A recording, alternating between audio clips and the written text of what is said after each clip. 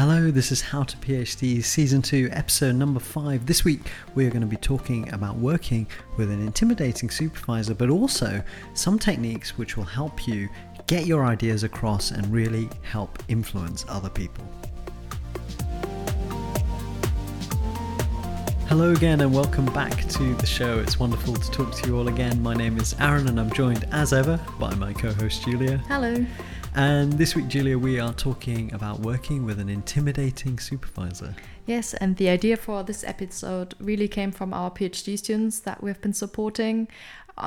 Unfortunately, often we hear from students that they feel intimidated by their supervisors, and sometimes even to the degree that they want to discontinue working with their supervisor or even quit their PhD, which is very sad. So that's why we thought this is an important topic to cover. And what do we mean by intimidating supervisors? I think there are some that just are intimidating just maybe because they're very well known in their field, so big name in your area, or they're really experienced, but also there are supervisors that can be intimidating really because of their attitude or their behavior. They might be really critical, or you might feel that they're very critical and very brief with you, that they never have time, just cut all the meetings short, or maybe they interrupt you when you're speaking. They can make you feel small or act tough, not really listen to you or your suggestions. So I think these are the kind of things that we want to talk about today, right? Yeah, and I think generally we were both quite lucky. We worked with supervisors who, weren't so cutthroat or intimidating or all of the things that you described just there. And I think in some ways, though, I guess we were a little bit intimidated at the start, and that's just because we were new and they were, very well experienced, but it wasn't really because of their personality. But in this episode, what we've done is kind of look across our experiences, look across, other people's experiences, and we're going to give you some practical things that you can do to help manage those big character supervisors who can be very tough to work with. So our first tip is all about depersonalizing.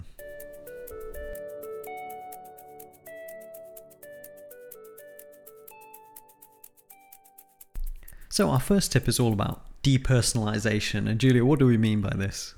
Yeah, first of all, I think it can be very difficult to depersonalize, but I think what we mean by that is the behavior of your supervisor might have absolutely nothing to do with you or your work. It might just be, for example, that your supervisor has their own insecurities. Maybe, for example, it's the first time for your supervisor to have a PhD student, and so they might come or might feel that they have to be super tough or just because they've never done it before. Or it might be the way that they've been supervised, right? They always only got a lot of criticism, and their supervisors were tough on them, so they might just pass that on.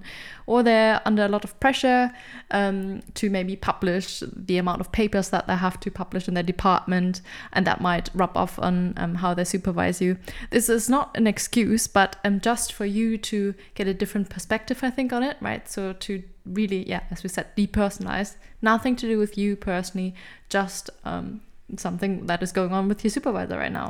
Yeah, it's exactly that. And I think really the core of the tip is really to try not to take things said that are so personally, and really focus on the helpful content, support and the content that your supervisor is giving you, even if it could be phrased more nicely or more thoughtfully. And I think, look, the key takeaway here is that a lot of supervisors don't praise something that's good. They just kind of point out the critical points. So the good parts are just sort of what they expected. And they don't take that extra time to praise that. They just kind of point out what's bad. So the key thing is also to keep in mind that doesn't necessarily mean that what you've done is bad, right? It could just be this kind of attitude, of not pointing out good things, just pointing out the bad bits. And so really, take the good bits, ignore the bad bits to a reasonable degree, right? So really focus on kind of where they're giving you support. And I think that's, really important kind of mind shift change there.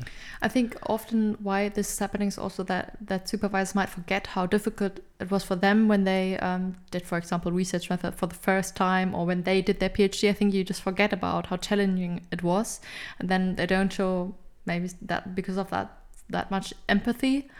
So yeah, but anyway, we do want to say though that if the tone of your supervisor or the attitude is really bothering you and does not feel appropriate, then it's really important to have a conversation around these feelings. So maybe you want to then address that and go to your supervisor and talk about what upset you, how it made you feel, and then say what you would like to change in the future. So what we gotta get us, don't accept bullying. Of course, that this is not acceptable. And you should really talk to someone, maybe in HR or a responsible contact person, if you really feel that the supervisor is not treating you with respect. Yeah, and I think to emphasize, that's kind of like the, I think in the vast majority of cases that won't be the case, right? It's usually this kind of how they communicate. But yeah, don't be afraid to talk to there will be a PGR representative. There will be someone who's responsible for your department who you can go to as your first port of call. If you do feel that things are just not quite fair. Maybe also talking to other PhD students or other people working with that supervisor might just give you an idea of, is this person always like that also with other people, or is it just you, to kind of get an idea of how this person is working and behaving with other people. Yeah, exactly. Might normalize it, or not normalize it, but then you might know, okay, nothing to do with me, they're always like that. Yeah, it gives you a bit of context. And again, if you do feel the need to go to someone and escalate that investigation a bit more into this relationship, then at least you have a little bit more understanding by talking to other people. Is this how they are, and is there something you can do about it, which is actually what we're going to get into now. So now that we've talked a lot about sort of depersonalization, we're actually going to suggest on some elements getting to know them a little bit better. So that's what we're going to talk about next. So let's talk about getting to know your supervisor a little bit better. So Julia, what can we do to sort of help that process? So I think this can be difficult with very busy supervisors, but it might be nice to find some time to talk about topics other than your PhD with your supervisor, and to find out about your supervisor's interests or hobbies. So I think you, for example, sometimes talk to your line manager about football, or my line manager is really into sports and runs marathons. So there's just something nice other than work to talk about, and maybe it makes your supervisor more human and less scary as well. If you know about their hobbies, maybe you can find out from someone else, or just by following their updates, their social media. You can also kind of keep up with the supervisor's work or papers, so that you can have something to talk about. Yeah, exactly. And as you said there, you can, if you, by reading their papers and work, you can sort of really in a way show interest, kind of keep up to date on what they've been doing in the department, and it's just connecting on that professional level as well as that personal level, creating that professional connection, really important to fostering that relationship. And we also have the supervisor manual for you online, which is kind of a guide where both sides, so your supervisor and you, can express like how you like to work together. So for example, if your supervisor prefers email contact rather than face-to-face meetings, this might be why your supervisor appears to be like more grumpy in meetings because they don't like this mode of communication, or maybe they prefer to have calls in the afternoon rather than the morning because they're not a morning person. So again, this can just help you to navigate working with your supervisor and work together more smoothly.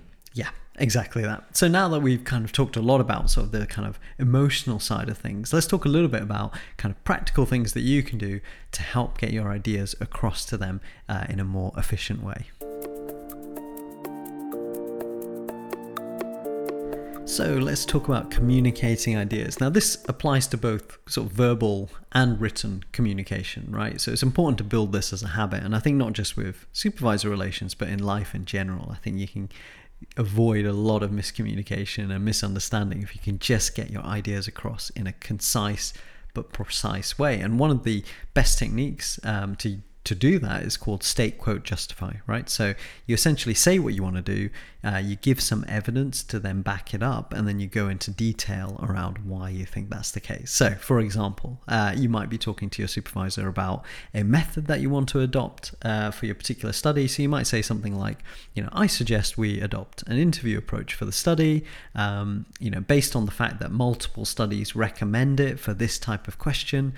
This will let us explore the concepts in more detail and better answer the aim of the research, which is to find out what people think about this new device, right? So a few things to point out in that example that we wrote that I admittedly didn't just think off the top of my head just now. So notice the use of suggest right at the beginning, right? I suggest we adopt this interview. So instead of saying, I think we should do interviews for this, saying I suggest we use interviews, it's giving you a much stronger, more confident appearance. You're using much strong. It's not demanding language, but it's confident language, right? It's you showing, you know what you're talking about, right? You're confident in this idea. So very subtle thing, and then you're giving your breakdown, you're giving your evidence around why you think that's the case. You've shown you're prepared. You haven't just thrown out that idea and then just let them cook it and sort of deal with it. You're giving them a very clear kind of precedent there, and also then relating it back to the aim of the research, which again, is the most critical thing when you're planning a study. So really the key thing here is to know these things beforehand. So research beforehand. If you know that this question of what kind of method you're going to use or what analysis you're going to use is going to be a potentially contentious point, then research it beforehand. It creates a much stronger argument. And, don't be afraid to practice this with a friend or colleague before the meeting, to really get to grips with that technique of speaking and using that kind of stronger language. And you can do the same thing with emails, and the same idea as well. Keep the email short, keep them well articulated. Supervisors are busy people, so be efficient with the time where you've got their eyes on the screen. Be efficient with that, and again, use that kind of confident language. And I think if you're not a native speaker as well, really getting a second pair of eye, it's maybe a native speaker getting to read your email as well, could be really helpful. So just ask for help. There's no shame in that. Yeah, absolutely. I think, leaning on other people, really important. And as I said, practice these techniques. And of course, this also applies to after you've had that communication. So, when you've either after the meeting or, whenever you've sent the email, be sure to summarize, for example, what you've talked about succinctly in bullet points in an email. Again, use that state, quote, justify when you're summarizing. Make sure that any agreed actions, anything that's come out of your meeting, are listed there in that email, in that summary email. And again, I just really, really emphasize the importance of being succinct, and don't be afraid to use bullets. Keep those sentences tight and keep them short. So that little example I gave, that was only about 4 lines of text in an email, maybe even 3 lines, right? That's all, but I got a lot of stuff across in that example. So if you do the same sort of thing, you'll find that you just reduce the risk of things getting miscommunicated, which is I guess is the really key thing, and you're showing that confidence. Right. Yeah, I think another important thing can be to get your second supervisor on board, or let's say the first supervisor is the intimidating one, just assuming that. I had a student where that was the case, and this, let's call him the intimidating supervisor, he was always kind of dictating what needs to be done. You should do like this kind of study and this one, and the supervisor not really listening to the ideas that the PhD student had. And so when I talked to that PhD student, he said, my second supervisor, he actually agrees with me, and I think what I suggest is a really good idea, but my intimidating supervisor is not on board with that. And I said, have you ever really communicated that your second supervisor is supportive of your ideas to your intimidating supervisor? And he hadn't. And so I said, why don't you set up a meeting with both of your supervisors to just get a little bit support for yourself, so you don't have to fight and argue for yourself all the time. Get another person to help you convince your intimidating supervisor, so he's knowing it's not just coming just from you, but also from someone else. Or if it's not possible to get a meeting with both of your supervisors together, it might just not be practical, at least copy the second supervisor into the email to the intimidating one, and then you can say, as I've discussed with my second supervisor and he's in support of my ideas, could we discuss that? I think this gives you a stronger position. So yeah, get support and backup for your ideas. Yeah, absolutely. And I think, just to emphasize as well, it's important to speak up if you don't understand something, if you don't agree with something that your supervisor suggests. The main thing is to, at the core is to show that you've at least considered their suggestions. Again, it's a little bit of that stroking the ego, right? Show that you've considered it.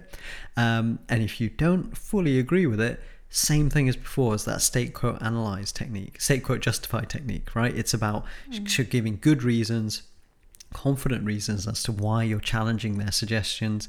And of course, ask questions as well. After you've tried to get answers to it, try and ask questions around it, try and create a conversation. And again, I think this is where it's different to when you're at the bachelor's and master's level, where it's kind of a little bit one way, right? It's the supervisor or the lecturer telling you to do a particular thing. But at the doctoral level, it is a relationship, and you want to be, fostering that two-way communication. So showing that you have the confidence, using that kind of right language, really important in getting the right ideas across when there is potentially something that you disagree on. So hopefully that gives you some, useful, practical, communicative tips to kind of work with those kind of situations. But there are a few things that you can do to go a little bit beyond and impress your supervisor, and hopefully deal with that relationship in a slightly different way, which is what we're going to talk about next. So let's go and talk about some things that you can do to go sort of beyond and really impress your supervisor. And one of those things, which I've learned actually quite recently, and I didn't do this in my doctorate, and I think I should have done more of, to be honest, but it's to get in touch. So all universities will have a marketing team, right? Or a PR team. These are the guys who are doing the social media posts. They're doing all the kind of press releases to the media, which is something that you might not have ever considered. But actually, what I've learned is that it's really important. And actually, we're going to have an episode on exactly this kind of stuff in a couple of weeks. But it's really important to actually get your research communicated to them. And this can be one of the most impressive things to a supervisor. Because the fact is, these teams, they're always looking for new content, right? They are in many ways, really desperate, to know about the research that's being done. And the fact is, a lot of these media teams just have no idea what's happening in the research departments. And here's the truth: you as a PhD student or candidate, you are doing interesting stuff, as unfinished as it might seem. Even just results from a literature review, or things that you've read, or your first study, even if it's not complete, is interesting. And so get in touch with them, find out who those people are. Say, hey, look, I did this study. This is what we found. This is what's interesting about it. Do you think maybe there's some press release or, social media post we can do about it? And, you do that, maybe it gets posted on, their LinkedIn page or Twitter or X or, whatever. And then if you go tell that to your supervisor, hey, look, by the way, here's a link to social media posts about my work that the media team, were happy to promote. That's showing massive, initiative. It's in academia, it's becoming increasingly important to do more impact work, right? It's less, or is of course important to get all the academic stuff like Q1 papers and, all that kind of publication stuff. But at this, on the secondary goal, is increasingly important to show impact and to show engagement with the public and getting the work out there. And if you're doing something like that, like, goodness me, I mean, that is insanely impressive, and you'll definitely win huge points with your supervisor for taking the initiative. Or even if you don't do that yourself, just suggesting that to your supervisor is a big thing. Yeah, so always look out for new opportunities, also grants, conferences, outreach presentations. It reminds me as well of your PhD student that you were supervising, who was taking part in the 3-minute thesis challenge. And you were very impressed that she just put herself forward with that. And or poster was like one of my students signed up for a conference and then won an award, and I was deeply impressed by that as well, right? It makes you very proud of your student, and these are just great ways to impress. Yeah, exactly. That's exactly it. And it's just taking that extra step. It's all these things are developing. And again, it's not just a one-way relationship, it's you also contributing, and that's really powerful stuff. So let's talk about our final point, which is kind of the last, I guess, piece in this relationship with your supervisor, and that's around setting boundaries. So our last point is around setting boundaries. And Julia, I think you have a good example of, kind of what this means. Yeah, so one PhD student that I was working with, their supervisor was very famous and I feel very well known, and asked this PhD student always to do some extra work and dump some non-PhD related work on the student. And I think this can be really problematic. You might have feel intimidated to say no to that, but I think it's really not okay of the supervisor to do that. I don't mean like if there's something, for example, that your supervisor asks you to help or asks you whether you would like to help out with another study or something like that, and you feel it's something that you're interested in and that you have time for that, and that you will learn something by doing that, by all means, of course, do it. But we're talking about work being dumped on you that is not really beneficial for you, or just eating up time of your PhD work. So I think if it gets to that, and also if it becomes a habit of the supervisor to do that, then it's really something that you need to talk about with your supervisors or directly, or if you are not comfortable with that, to maybe first contact someone in your department, again, student support, a PhD, how do you call that? Someone looking after the PhD student. Yeah, the PGR representative. Exactly. So to say what is going on, and because that is not okay, and not what is expected from you, right? Yeah. You're there to complete your PhD, and everything else you do, that's your decision. You're free to say whether, or you should feel free to say whether you're willing to give up that time for something else or not. Yeah, that's exactly it. And, communicating that, again, you can use that state quote justify technique that we talked about earlier.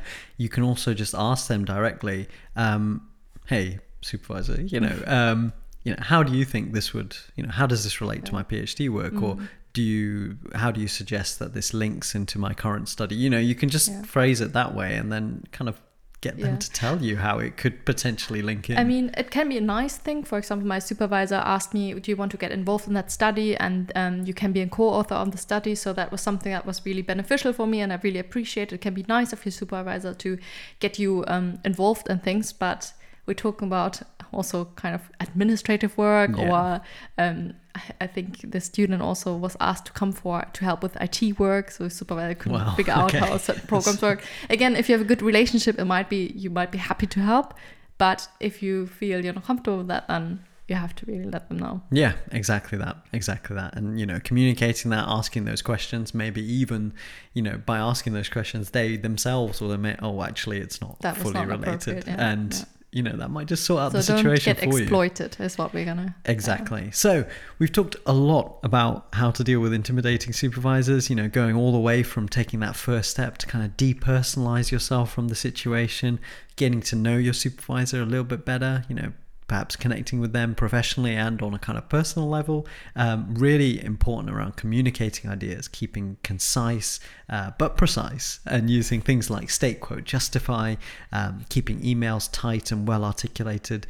Take those extra steps to go beyond and impress. Get in touch with the marketing team. Get your work out there, take those opportunities to look for grants, for conferences, for presentations, all these things, and always know to set those boundaries and to know exactly, what you're worth, and to know when something is, potentially taking advantage of you. So hopefully all of these tips will give you a lot of confidence, really, because I think that's at the core. It's really about confidence. will give you that confidence to work with intimidating supervisors, and you can better manage that relationship in the future. So thank you so much for listening to another episode of How to PhD. And Julia, before we end, you wanted to leave a final point for the listeners. Yeah, so just to say that while you move through your career and possibly your academic career, try to do better and not intimidate your students on purpose. I really hope I'm not doing that. But yeah, I think it's just to keep in mind that we easily forget how difficult it was for us to do the PhD and to do things for the first time. So I hope, you will be kind to your students.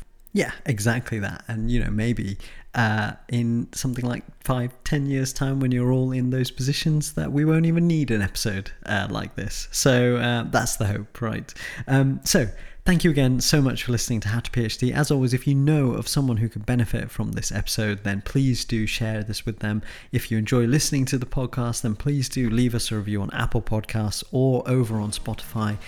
Really, reviews help us so much. So spending just those couple minutes to go leave us a review would be so helpful. So please do that.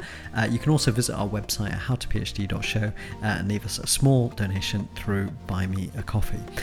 Do get in touch. We love hearing from you. Contact at howtophd.show, at How to PhD Show on X and Instagram, and of course one-to-one at howtophd.show for the one-to-one service. So hopefully this has given you all the techniques you need to really work with an intimidating supervisor, but also, go out and win influence with people and get your ideas across in clear ways, which is going to help people bring you onto your side. So use those techniques, all the best with them, and we will see you all next week.